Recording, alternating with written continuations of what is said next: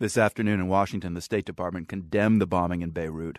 A spokesperson said the U.S. has no information about who carried out the attack, though.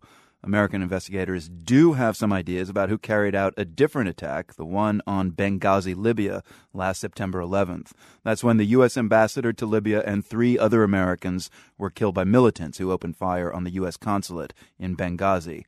Among the prime suspects is Libyan militia leader named Ahmed Abu Khattala.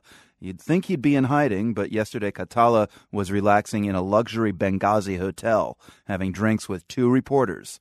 One of the journalists who met him is New York Times correspondent David Kirkpatrick. He met us at a rather stylish hotel by the standards of Benghazi, right near the Mediterranean, and we sat outside on a patio. He ordered some juice and ended up drinking a strawberry frappe, and I had a cappuccino.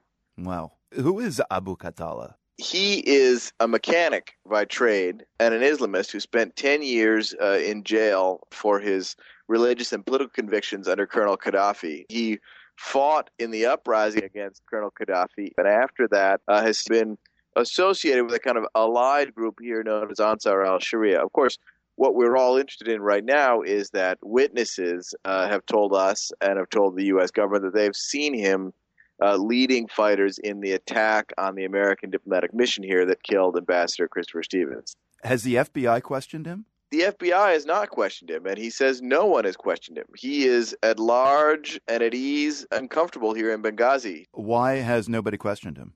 Who is it who would come to his door and take him to the station for questioning? The other big militias around here who usually do the work of the government have declined, requiring more evidence. And I think what we're seeing is some reluctance on their part to turn on a neighbor and a former comrade from the front lines.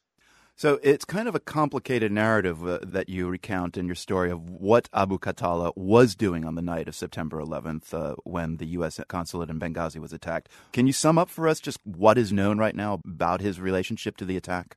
The way he tells it, he showed up after the shooting had started, after what began as a peaceful protest against this American-made online video mocking the Prophet Muhammad, had started to get out of hand. And in his account, it got out of hand mainly because guards inside the compound were shooting out at the demonstrators. Also, in his account, he then was trying to break up a traffic jam, fled the scene when militia were firing in the air, and later entered the compound only to try to help some Libyan guards who were stuck inside get out.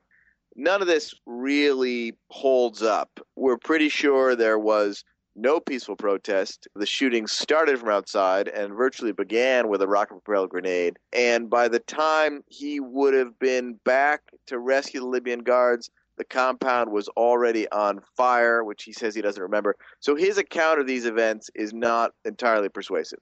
To me, the most striking thing about your account is the casualness with which this potentially dangerous person was just hanging out in Benghazi, still is. I'll admit that when I flew here yesterday morning, I did not expect him to meet with me. I thought he would think better of it. I thought, like a lot of Libyan Islamists, he would suspect that an American journalist was a spy. And a small part of me thought that if he did meet with me, he might want to take me as a hostage. But none of those things were true. The impunity with which he kind of is there in Benghazi in his red fez, I mean, isn't that just going to invite the heat on him? What heat? I think there's a small group of American FBI agents huddled in the American embassy in Tripoli. But I don't think the FBI investigators have spent more than 12 hours in Benghazi because of how they view the safety situation here. Since you're there, what is the most worrying thing for you about which way Libya is headed right now? Well, this is a wonderful opportunity for me to say something that I haven't been able to say in the paper. And that is, when I'm here, the overwhelming sensation is, it's not that bad. This is a country with no police, no military, effectively no government, and really remarkably, the people have organized themselves into local brigades, and they're doing a pretty darn good job of keeping the peace. I mean, the social fabric is holding together remarkably well. I sometimes wonder what it would be like in my hometown of Buffalo, New York, if all the police immediately vanished. Would we be able to form up into local militias and brigades and keep the peace and police the streets at night? I'm not sure we would. And they're really, in that light, doing quite okay here. This group Ansar al-Sharia is for sure radical, and Mr. Abu Khattala is for sure radical, but among the Libyan militias, he's really a minority. New York Times correspondent David Kirkpatrick speaking with us from Benghazi. Thank you so much. It's a pleasure.